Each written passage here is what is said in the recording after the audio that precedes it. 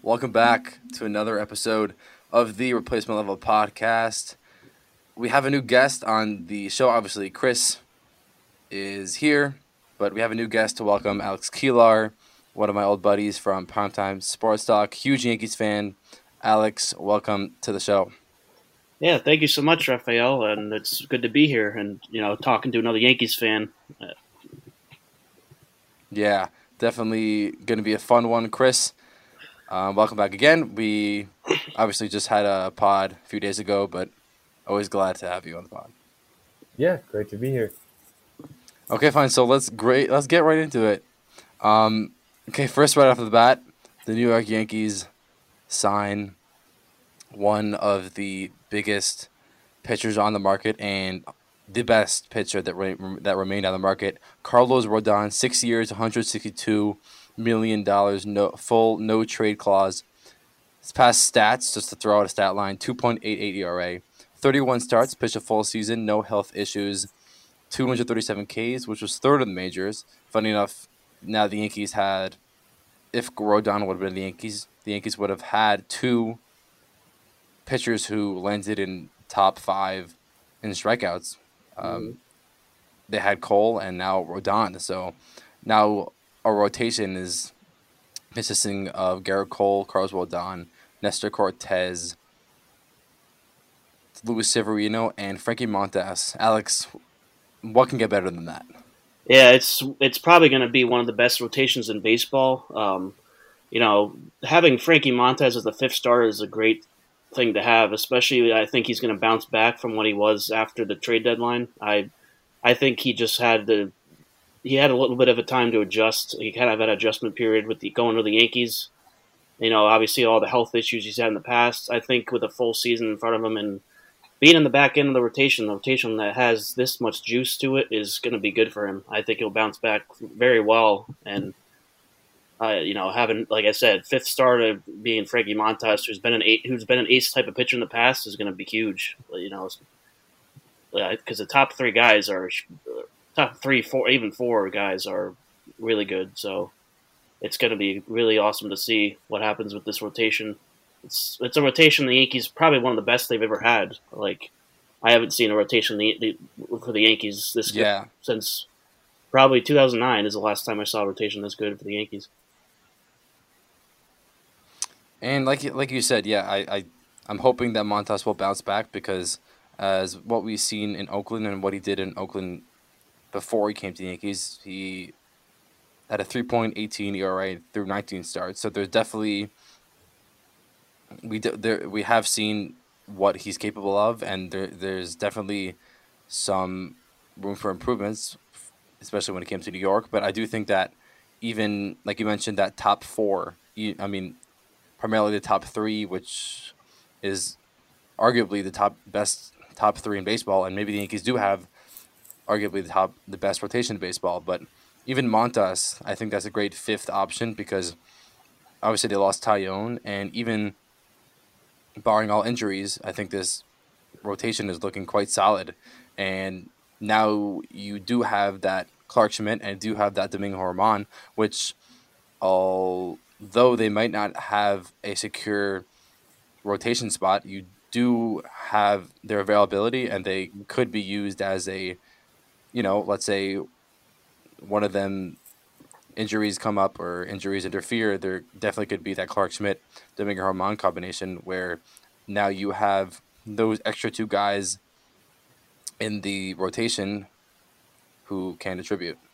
Yeah, and even if you need somebody to get an extra day, then you can put them in there as a spot starter, as a sixth day. So it's definitely something good to have. Not have them be the fifth starter, but be there in case of emergency. Just leave them in the bullpen until something comes up.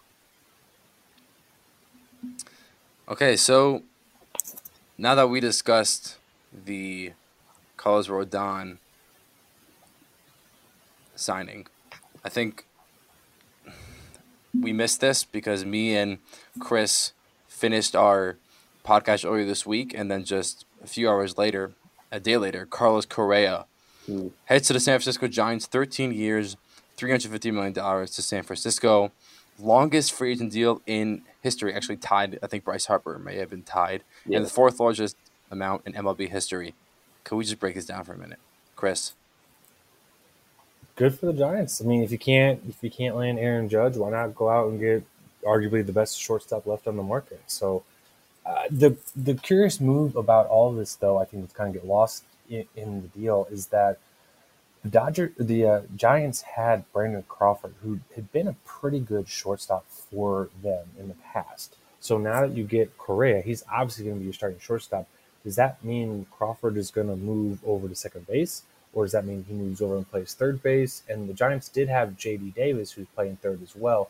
So it just kind of creates some like questions about what their best infield alignment is going to be throughout the entire season. But for the Giants, good for them. It's a good piece that they can kind of build around.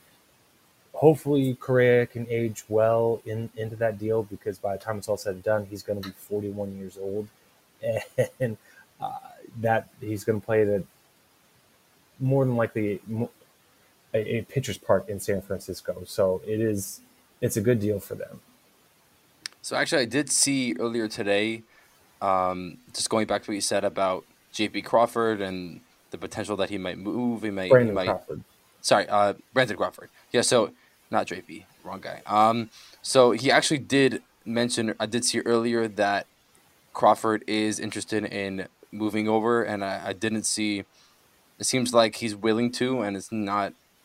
Obviously, he prefers to remain at shortstop. But I think there's no issue if you move, and I do think that obviously Correa will be employing shortstop, but it's just a matter of is Crawford he is willing to, but is it just a matter of how he'll perform? But I do think that'll be an issue.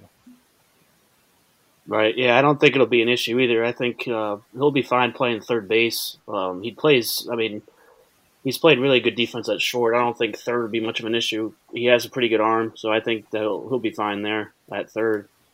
And I even saw a potential they would trade him, but I don't really see that. I think they need that guy. They need him there as a backup too, for sure, in case Correa's injury. He's had injuries in the past, so if anything comes up again with with injuries, we have that safety blanket of Crawford to fill in if needed. Yeah, and they got Estrada there, who played short for him last year and played second as well too. Oh yeah, that's right.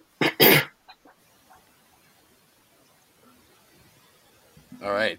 So yeah, like we said, Crawford moving over wouldn't be such an issue, and now the Giants lineup has improved into another level, and now the Giants have been that market and been that and has really just emerged as that big market that's just looking to enhance their lineup constantly. Now they have that Carlos Correa, that piece they can build around in the coming years.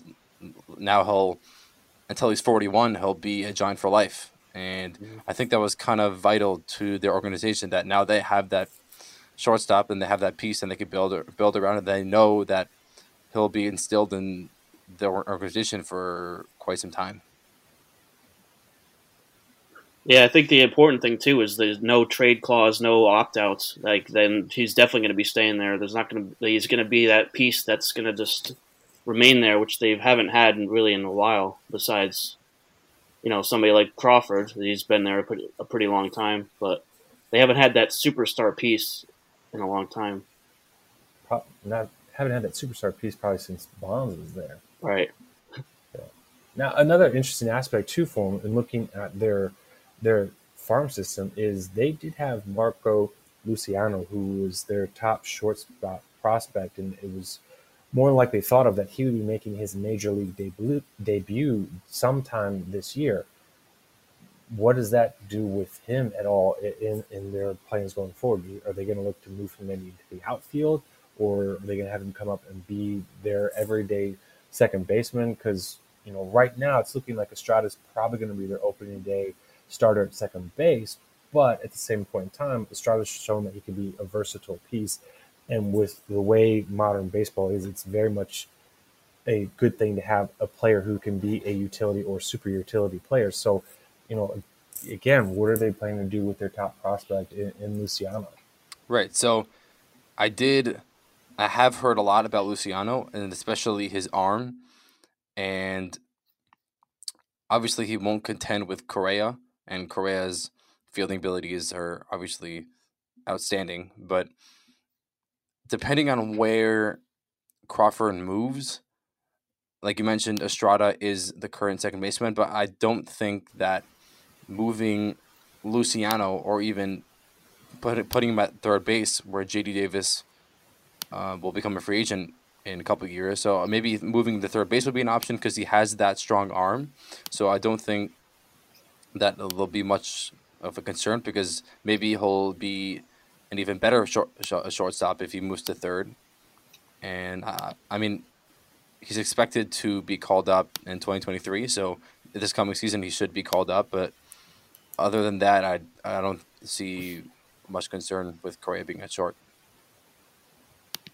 Yeah, yeah. I think my guess would be kind of just again looking at the Giants roster right now.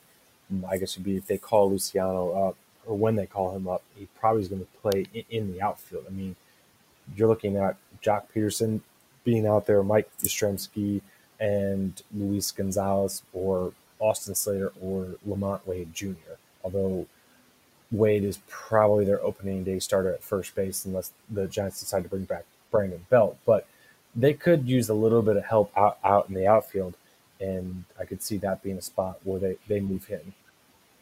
Yeah, and just to elaborate on kind of what I said before, now the Giants lineup, and although they might need that, they do need that outfield help, and I think a guy like Andrew Benintendi, who I obviously want the Yankees to get, or even a guy like Michael Brantley, although he's older, because now their lineup is Tyro Estrada, Yastrzemski, Correa, Jock Peterson, Mitch Haniger, who was a Oh big yeah, I forgot addition, Mitch. Crawford, JD Davis, Lamont Wade, and Joey Bart. So they do. I one thing I happen to like about the Giants, they have that nice integration of young and veteran guys. They have those Joey Barts. They have those Tyro Estradas, who's obviously a little younger. Now they have Luciano, who's up and coming. And in terms of rotation wise, I think obviously losing Rodon was a killer, but they still do have that firm rotation. I think that they're sitting on a very respected rotation, obviously with Logan Webb, with Alex Cobb, with Descalfani, Wood.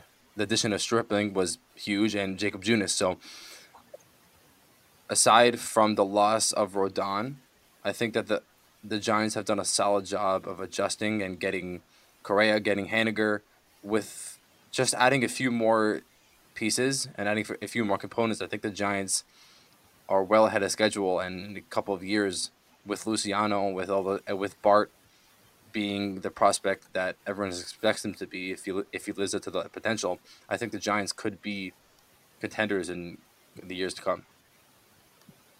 Yeah, absolutely. And also with the rotation, they have one of their second prospects is Kyle Harrison, a left-hander. He's at Double A. He was at Double A last year. He's expected to come up to the major leagues at some point this year, so he'll be a key piece to their rotation as well. I don't think you'd be able to make some moves with him. So Yeah, we'll see where that goes. And I'm just excited for the Giants because now you have, like I mentioned, you have that Correa, and just building off that, I think that gives him that peace of mind. Like, hey, have our we have here's our team, and we have that guy who we can rely on, and we know that if we build on him, that it'll only get better.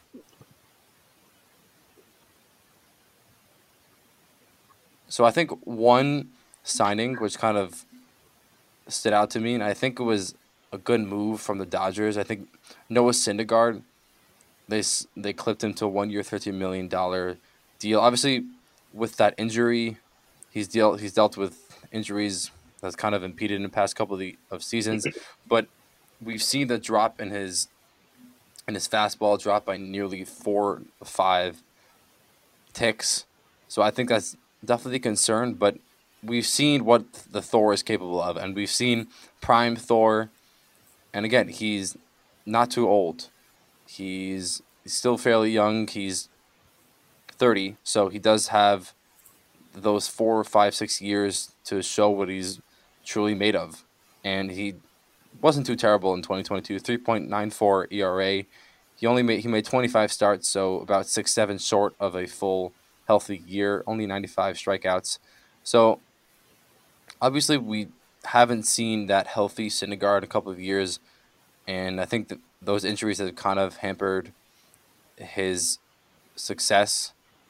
But I think it was a nice move by the Dodgers because now their rotation is is full because now they have Kershaw and now they have Tony Gonsolin and they're going to have Bueller when he's back, Dustin May, and now Syndergaard could be your fifth starter. Yeah, absolutely. I mean, Syndergaard, his stuff isn't what it used to be back when he was with the Mets and everything pre-injuries, but the Dodgers have shown that they're very good at building up or unlocking some potential in the pitchers. I mean, look what Tyler Anderson did last year with them. He had one of the best. He had the best year of his career with them. And then you also look at Andrew Heaney, who unfortunately he couldn't stay healthy, but the times where he was healthy and pitching, like he was straight nasty and looked like an ace on there. So yes, I don't see why the Dodgers couldn't kind of re rebuild up and get Syndergaard back to his pre injury days.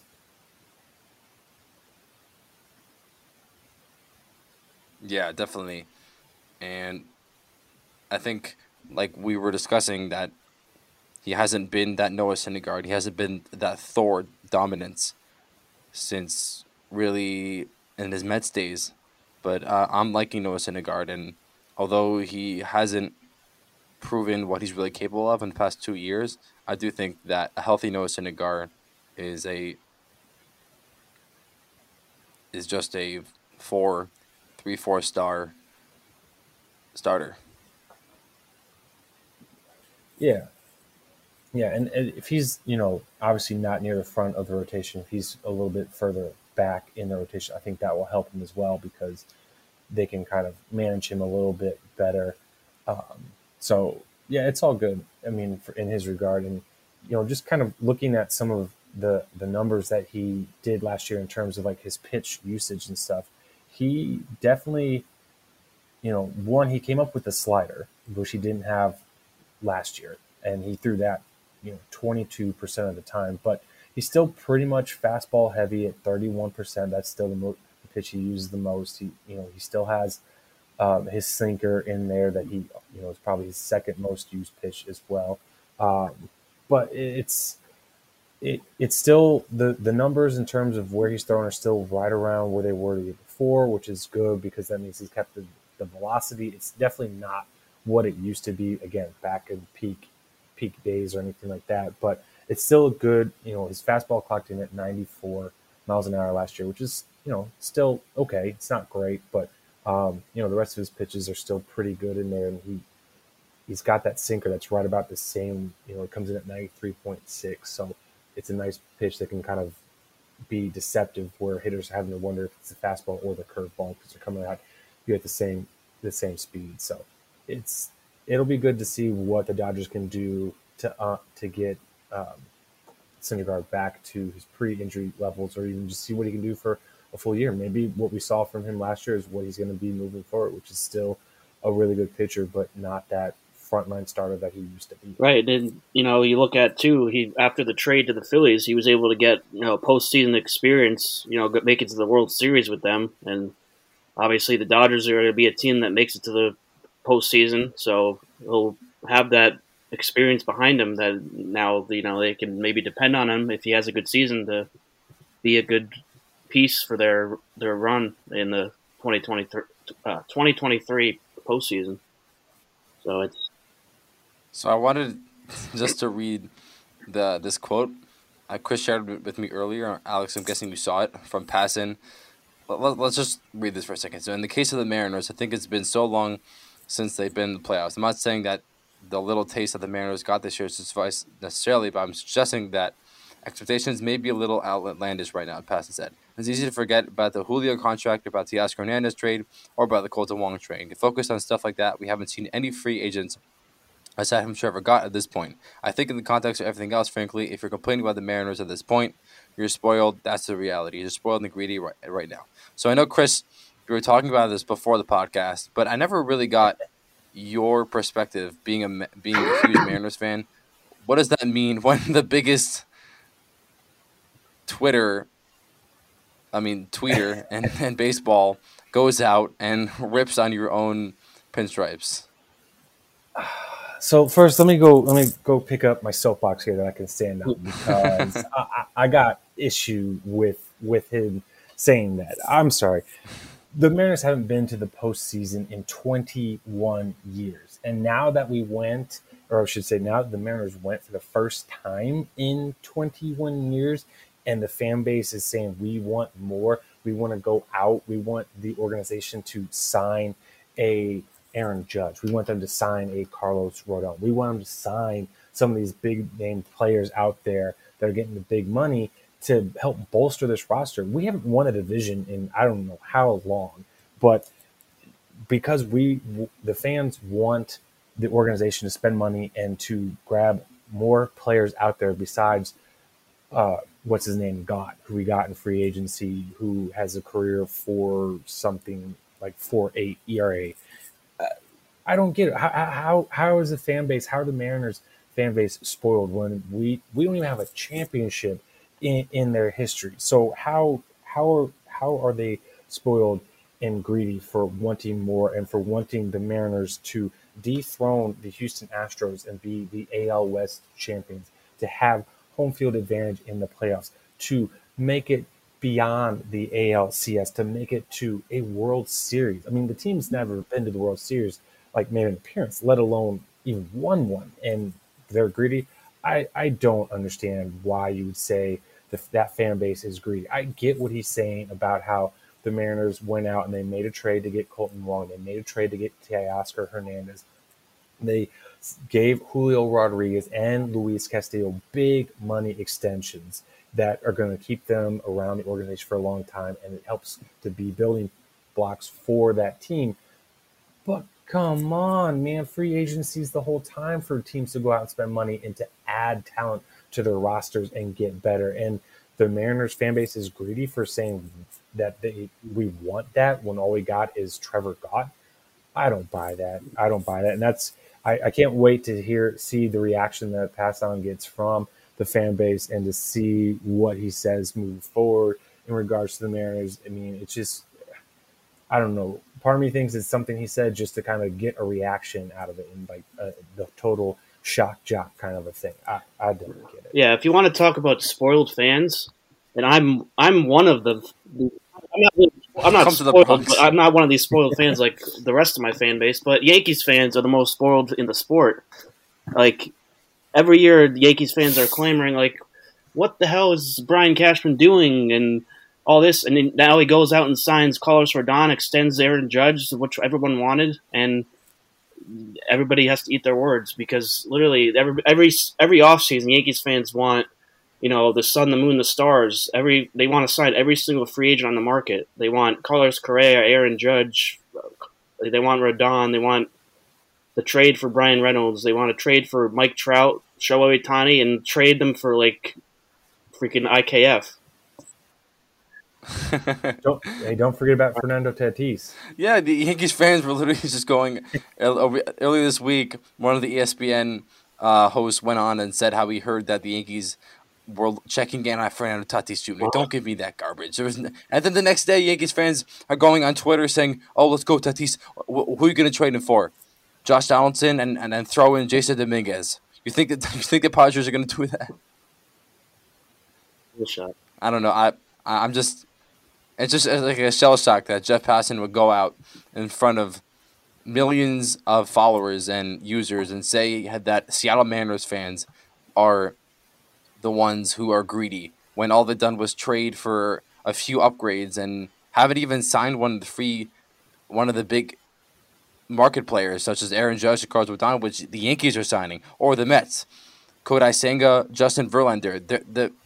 What the Mariners are accomplishing is not even close to up to par what other teams are doing. They're trading. They're simply following conventional baseball and trading and upgrading and doing what they need to fix the flaws in their lineup. But I think that's just not justifiable to say that the Mariners, out of all teams who, like you mentioned, Chris, haven't won the division in a long time, I just don't think that it's justifiable to say that they're the greedy fans. I don't get it. Here's the thing. I'll say this. I won't speak for all of the Mariners fans or anything like that, but for me, I don't need Passan to come out and issue an apology tomorrow or anything saying, hey, sorry guys, I didn't mean it or anything like that. Just say I made a mistake and move on. Like, I don't care. I get it. You messed up. It's whatever. It's not that big of a deal. But to call the fan base to call one of the few fan bases out there who's never won a World Series or even been to a World Series greedy because they finally broke their 21-year drought and they've signed is Trevor Gott in free agency. Come on, man. You're better than that. Yeah, Jeff. Sorry So to jump in again, but Jeff Passan's just a snob. Like he's like, I like him in some cases, but other times he just acts like all up on his high horse, like about some things. Yeah, listen, he does a good job of giving us information and all that stuff, but I think when it comes to this and it comes to just his perspective on fan bases and all the other stuff about baseball, Yeah. I think is And it's, especially that one time he took credit for that one story about the Mets GM, that whole thing about him,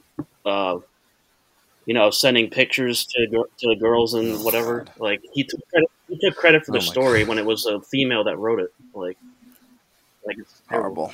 Horrible. Oh, Lord. Yeah. So the last time the Mariners won the West Division was in 2001. So 21 years ago on that as well. Okay, so before we take us to another level and before we end up getting Jeff Passan kicked from Twitter, let's move on to the next topic. Let's move on to the more smaller deals, but I do want to speculate on them a little more. A few deals trickled out in the past couple of days. A few of them I want to zone in on a little bit. One in specific was Scott McGough. I'm not sure if you guys have heard of him, but it's kind of a funny story. So he was originally drafted by the Dodgers in 2011. Then he was traded to the Marlins with Nathan Eovaldi in exchange for Henley Ramirez and Randy Chauhat. Then he spent a year with the Marlins. Then he was designated for assignment. Then he spent some time with the Rockies in the minor leagues until 2018, where he officially got waived. And then he headed to Tokyo until now, and now just signed a 2-year deal with the D-backs. So I'm not sure if you guys have heard him before. I'm sure he was one of those. He was drafted in the 5th round in 2011, so I don't think he got too much attention. But it's kind of a funny story to see someone who got drafted and spent some time in the minor leagues and then goes out and comes back 5-6 years later and is now at the age of 33 and is now getting a contract offer with a major league team and showing maybe he's improved.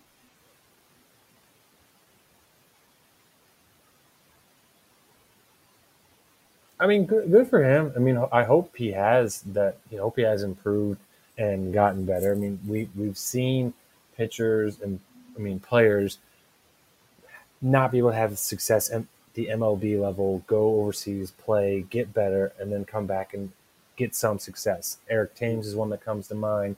Chris Flexen, the Mariners guy, is another one that comes to mind. So hopefully that can be the same thing with McGough, and we'll see. I mean, most likely maybe he has a good year, has a little bit of time, but he may end up going back to what he's been before, which is not MLB level talent. So I just pulled up his stat line with the Occult Swallows. So he spent 4 years with them, 2019, 2022. So in 2019, he had a 3.15 RA, 3.91 in 2020, 2.52 in 2021, and 2.35 2022. So between those 4 years, his improvements were exponential, and I think that he's definitely improved as a player and as a pitcher. And he's a reliever, so he definitely won't be starting. But maybe going to Tokyo helped him get on track, and maybe this kind of helped him make the right adjustment. While it wasn't the right adjustment because it didn't have anything to do with the major leagues, but maybe getting that experience in Tokyo, which is obviously on a lower level than MLB, but maybe this is what will to turn him and mold him into a revered and solid reliever. Yeah, it's always interesting seeing those stories. Like you said, just somebody that goes overseas and maybe fixes something and finds something new. Like I don't know what his story is, but like if he found a different kind of pitch or introduced something different because that maybe helped him get that contract, then the Diamondbacks maybe noticed something different with him. So we'll see how it works out. But it's definitely something I'll follow. And I did just notice too. He's from Monroeville, Pennsylvania. So I'm from PA. So it'll be something I want to follow Oh, too. nice. Then. Yeah, it's pretty cool. So aside from this Scott McGo, which we just mentioned, there was 3 other deals, but nothing really stood out to me. Brad Boxberger, 2.8 mil, and Omar Narvaez to the Mets. That was for 8 mil in 2023 for option in 2024. I think that the motive to signing Narvaez was that he's a lefty bat. So that kind of gives that nice mix with McNeil and Guillorme. And I think the Mets liked him because they saw that he's really evolved as a defensive catcher and he's an expert framer. And I think that lefty bat kind of addresses the catching situation with James Yeah. McCann and Tomas Nido. So I think that kind of gives them that third option to alternate to. So I think that was kind of a nice move on Steve Cohen's side, and I think this might be beneficial for the Mets going forward.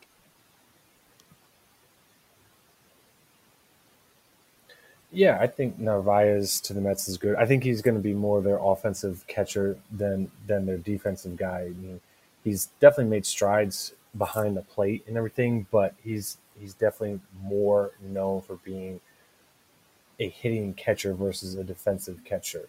Um, so I think him with Nito and McCann back there, they should be able to find some productivity. So the final topic before we head out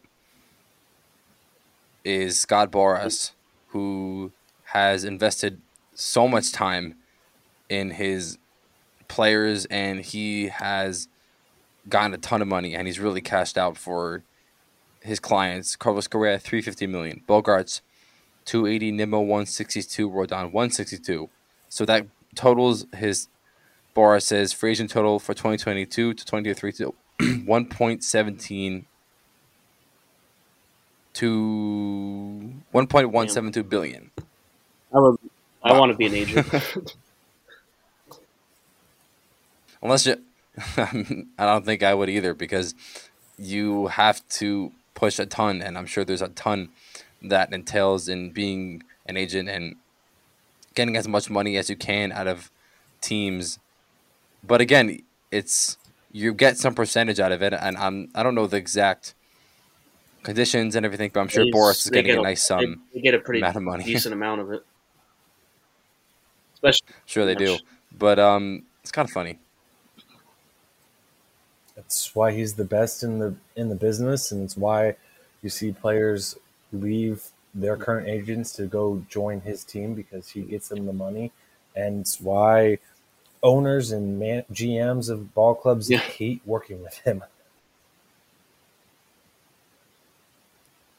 Yeah, so I did hear about that, but again, if you're an agent such as Scott Boras, who pretty much represents the vast majority, not the vast majority, for a good percentage of baseball players. You're gonna encounter teams and representatives who dislike you, and Mhm. it's bound to happen. But from what I've heard, yeah, he hasn't been the greatest negotiator, and but Yeah, he does the job, so you got to give him that. yeah. He's always just trying to get the most money out of this situation. You know, all this stuff about mystery teams. That's I'm probably pretty sure that's always him. That's always making that up, like just to make someone just make a team nervous. You know, enough to put more money into it. Which is, you know, it's a good tactic when you're trying to get as much money as you can for a player.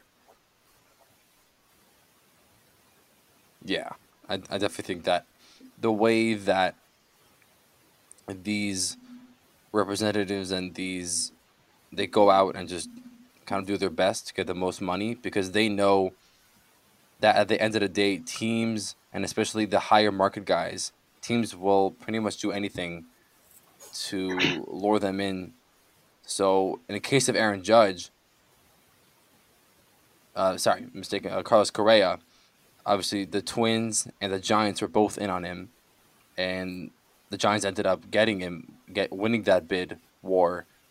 But I'm sure the Giants offered him a significant amount of money, and at the end of the day, Boras won that war with for Correa to head to the Giants. But I'm sure there was some conditions, and I'm sure there was like a hey, we know what you're capable of, and I'm going to try to get the most amount of money for you, so you can go and show everyone what you're capable of, and even getting that few extra $1 million can mean a lot.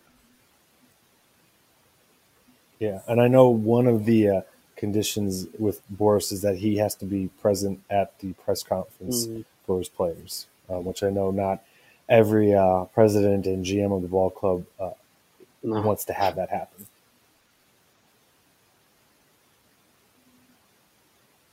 So there are a few free agents, and all of the big free agents have kind of been addressed and have been acquired or signed. But the last marquee shortstop remaining on this market is Dansby Swanson, and I saw earlier that the Red Sox have expressed interest in the one and only Dansby Swanson, and he is the final shortstop on this market and probably the biggest free agent left on the market. If you enter Benintendi, there's Evaldi, and there's a few other guys who stand out. But I'm excited to see where Dansby Swanson goes. Where is he going, guys? I think it's going to end up being the Cubs. You know, they need a shortstop. I don't know if I don't think they were even ever in on Correa, which is really shocking to me. It seems like they're just kind of I don't know. There really doesn't seem like they were interested in making moves. It seems like they're asleep, but they did go out and sign Brad Boxberger earlier today, which is obviously not that big of a move, but it does help their bullpen a little bit. You know, he's had some good seasons with the Rays, so maybe they'll find something there. But they definitely need to get another piece. So, you know, I think Swanson would be huge for them. Obviously, it would have been better for them to get one of the bigger shortstops like Correa, but or Trey Turner. But I think Swanson would be better than what they have right now currently. And he's definitely a solid shortstop. So he's plays. I mean, obviously he's defensive first, but they haven't had a shortstop since they traded Javier Baez, and I think Swanson's kind of a similar player to Baez, maybe even better. Yeah, I would initially say the Cubs too, but since you already said that, I'll go with somebody different, and I'll say he goes back to Atlanta. I say they come in and they keep him, they retain him, they get him to come back and be, hey, we're the team you've only known, so just stay here. We've won a World Series with you.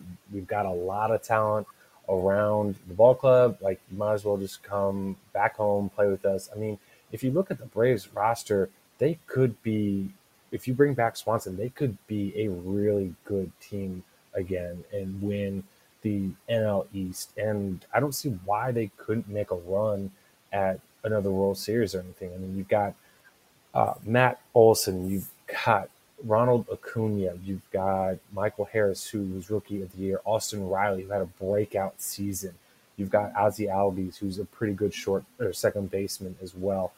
There's still Marcell Ozuna could be their DH, and then they've got Vaughn Grissom, who showed he could play at the MLB level. I think he kind of faded a little bit as the season wore on, but I think some of that had to do with more the fact that his playing time kind of got yo-yoed around a little bit. But I mean, he could still play, and he could still fill in that short or at second for them. And then the rotation is still Max Fried, Charlie Morton, Spencer Strider, Kyle Wright, and then I think Jake Odorizzi. I'm not sure if he's still with them or not, but I mean, they've got a good enough club that they could win the NL East again and be back in the playoffs, and that's what you play for, is to get to the playoffs and to win World Series.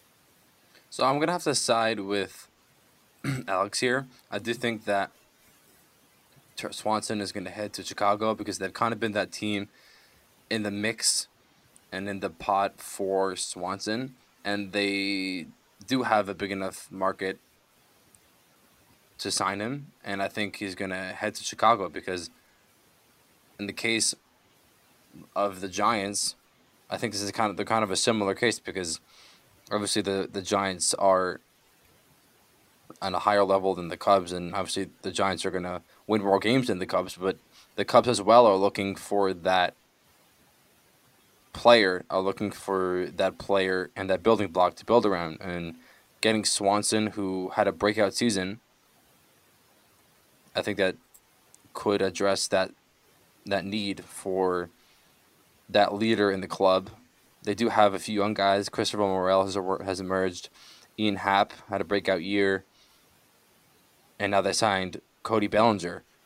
But getting a guy like Dansby Swanson at shortstop, I think that kind of addresses the leadership aspect. And I definitely think that Swanson will be playing for Chicago.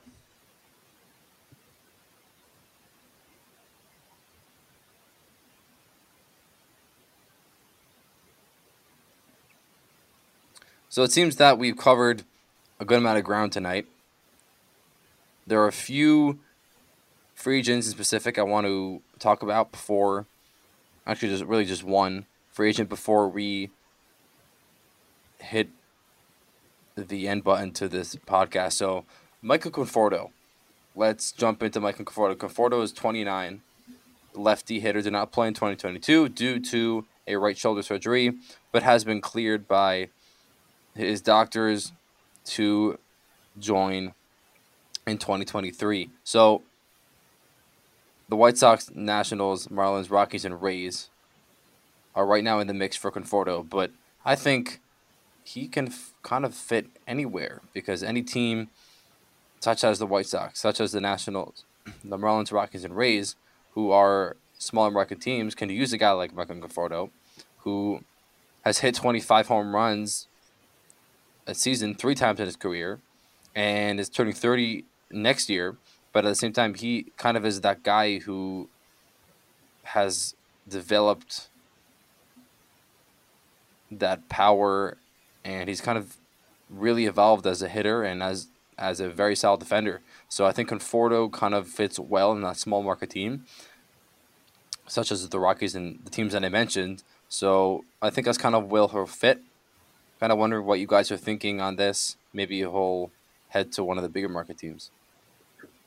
Yeah, I was even thinking, I know they weren't a team that's in the mix, but if the Yankees can't get Benintendi back, I would kind of like to see them fall back on him, on Conforto, because, he's obviously played in New York, and he did pretty well for the Mets when he was healthy, so I wouldn't mind seeing him try to find some of that again, it wouldn't be bad to take a flyer on him. Brian Cashman always likes to kind of find those resurgence stories. So kind of did that with other guys they've signed in the past. So I definitely don't think it would be a bad idea to do it.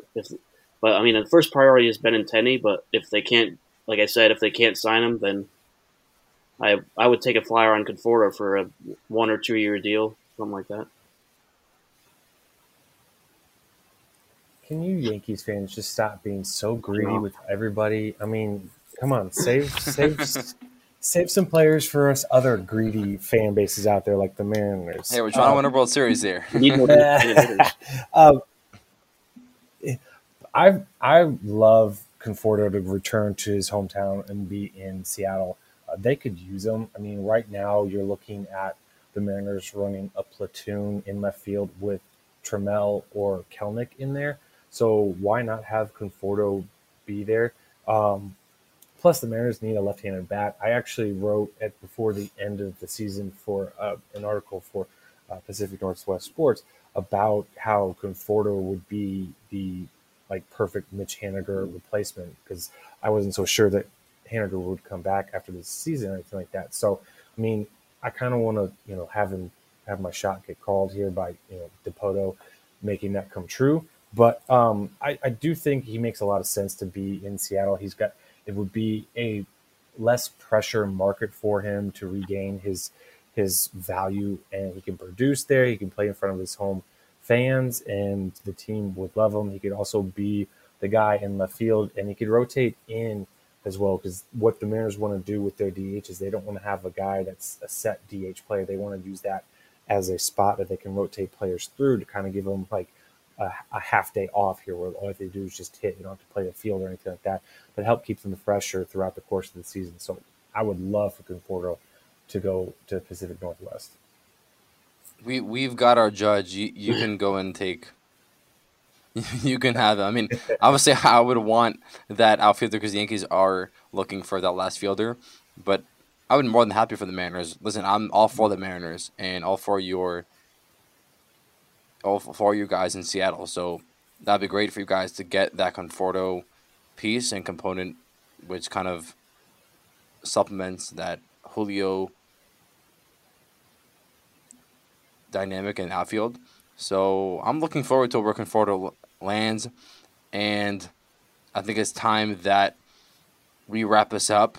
And I'm hoping that over the next few weeks, we'll kind of get into that startup mode as we look towards pitching catchers coming up over very soon, actually. So I'm excited because now we're kind of past that stage between negotiations, and after these, there's going to be Michael Waka still needs to be signed, Evaldi needs to be signed, Swanson, and a lot of other guys. But now we're past the first stage. We're past the big signings, and we're past all of the marquee players on the market. So I'm excited to see what happens. And Alex, it has been great to welcome you onto the show. Chris, you've always been here, so I mean it's always great to have you. But just to guys, check out Alex on Twitter. Has actually started up his own baseball website. Go check him out on Twitter at Alex TBPK. He's the founder of Kingdom Prospect on Twitter, Baseball Prospect Kingdom. Also check that out. Give him a shout out. And I hope to see you guys next week. Thank you guys again for joining. And yeah.